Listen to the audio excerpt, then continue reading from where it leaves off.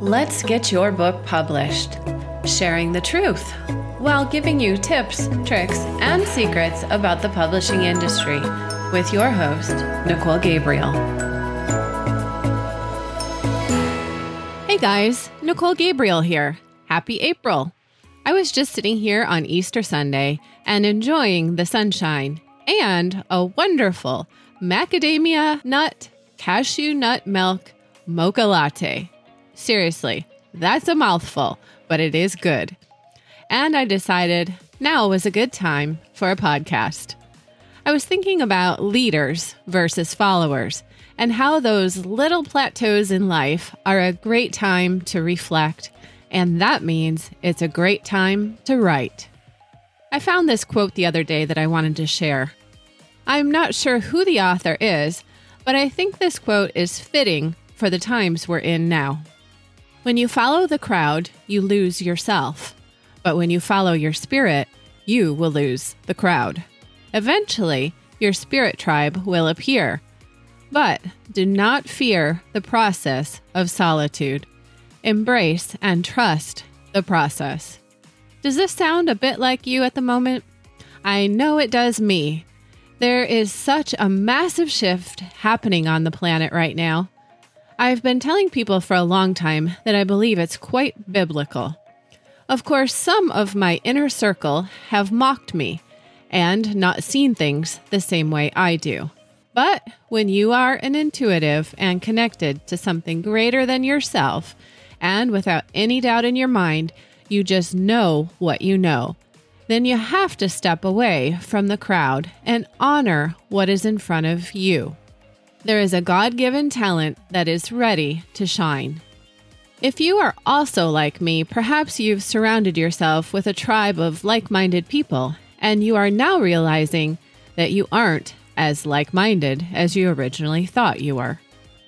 You know, I've taken a broad-reaching journey into self-discovery for well into 2 decades now, and there is one thing for sure that I can say.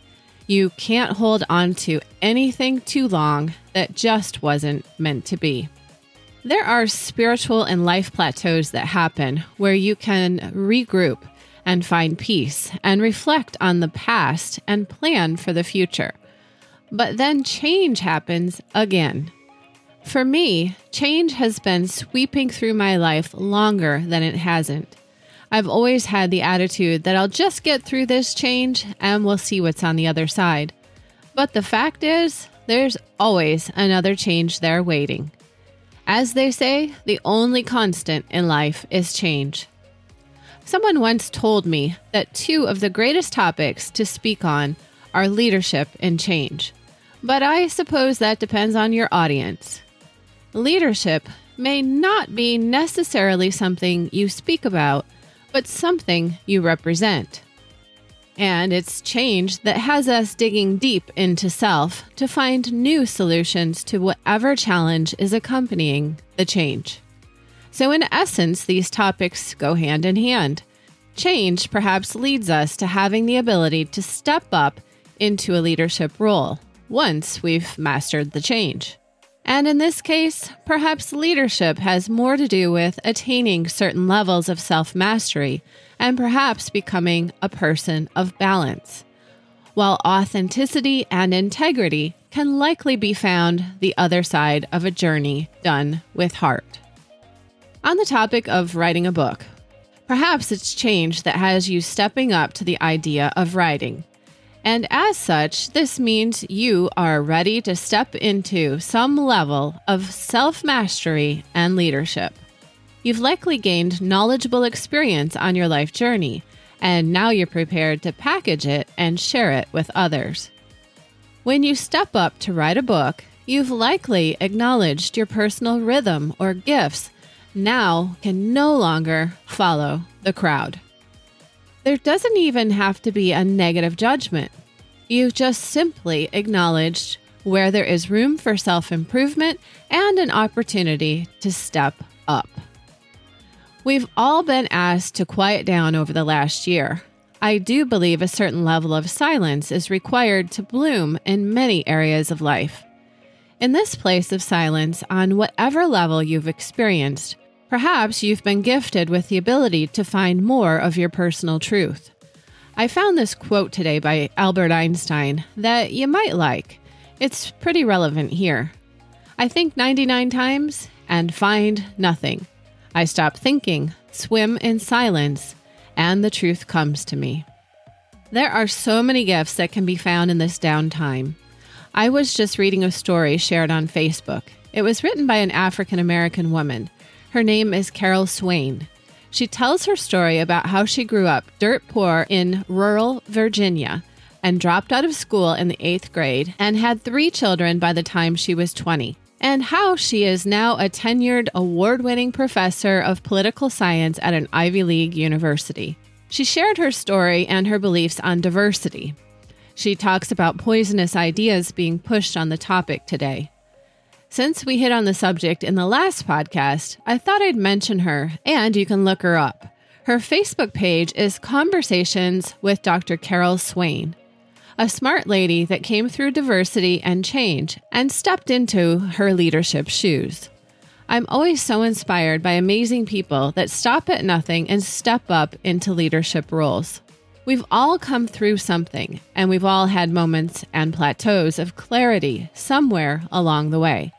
I find it's within these plateaus where I often find the urge to make a change, or maybe to write. I stop and ask myself, now?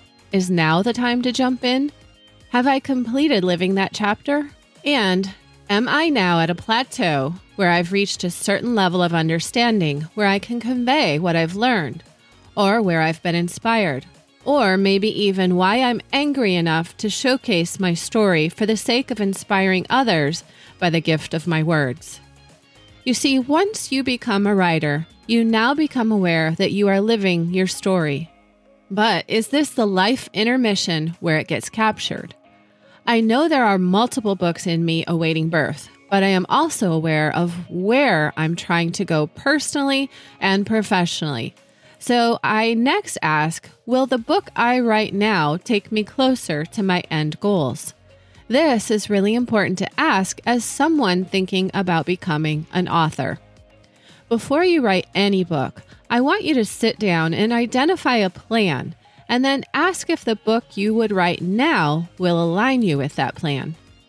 If my goal is to one day have a yoga studio or a vegan bakery in a rural mountain or beach town, which I'd love to do, by the way, then perhaps I shouldn't write the story of overcoming adversity, unless, of course, it relates. Maybe I should instead be gathering some of my favorite recipes and enhancing my practice. There is a certain level of inspiration that must push through you in such a compulsive way to birth a book.